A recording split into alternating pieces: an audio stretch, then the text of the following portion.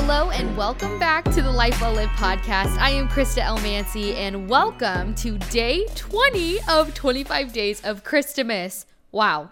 Only 5 days left until Christmas. I need to watch lots of Christmas films and drink like a gallon of hot chocolate. Ryan and I work next week, but I am so incredibly thankful that we both have Christmas Eve and day off together, which will just be wonderful. And I am floored because I have almost finished all the Christmas shopping. I do need to buy some things for my Mimi and Papa.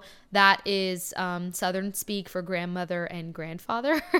But other than that, I am ready for the 25th to arrive. I'm going to watch all the versions of my favorite Christmas film, The Grinch. I watched the original cartoon, then I watched the Jim Carrey version, and then I watched the new cartoon with Benedict Cumberbatch. Bless Ryan, because he just watches all these Christmas movies with me without complaining, so I know that he really loves me. This is true love. For today's episode, I wanted to talk about this idea of confidence. You may be around family and friends who ask you really probing personal questions or comment on your appearance, your job, schooling, anything. And it can be really hard to stay confident in who you are when everything about you is being questioned and examined. I think we've all been in the position of people asking, so when are you going to get serious about fill in the blank with any topic? When are you going to start dating? When are you going to get married? When are you going to have kids? Those questions drive me nuts. So how do we stay confident even when the questions we are asked can hurt us? When I struggle with my confidence, because I do, and I'm not perfect and I'm not going to pretend to be, these are the things that I remember. You are handcrafted and made in the image of the Father. Now, you may be rolling your eyes right now, but really this is what helps me the most. How can we say God creates beautiful things when we so quickly fall into the trap of lies that we aren't beautiful or precious or worth anything? That's the enemy tearing you down. Remember what it says in Psalms 139 verse 14, I praise you for I am fearfully and wonderfully made. Wonderful are your works. My soul knows it very well.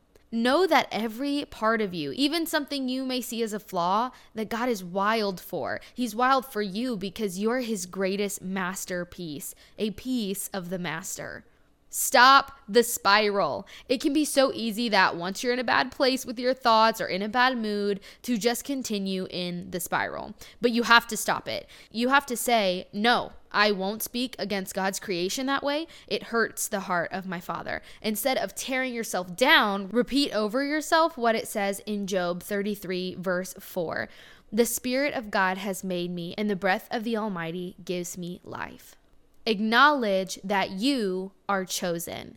When it feels like everyone around you has someone in their life but you, it can feel so lonely, like you're forgotten, like you weren't chosen. But Jesus literally says in John chapter 15, verse 16, you did not choose me, but I chose you. When insecurity tries to step in and steal your thoughts, remind insecurity that you are chosen. Believe in his plan. When I feel most insecure and I'm lacking in my confidence, I find it really hard to continue to believe the promises of God and how he's my provider. My negative outlook of myself will travel over to how I see God and what he does.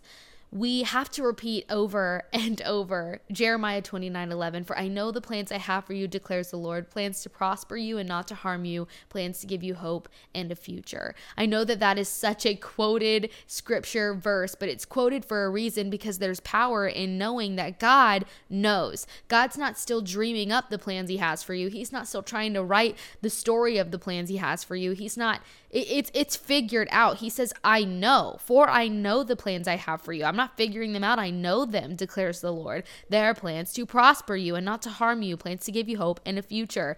God knows the plans that he has for us, and in the midst of our insecurity, we can't allow insecurity to keep us from believing in his plan.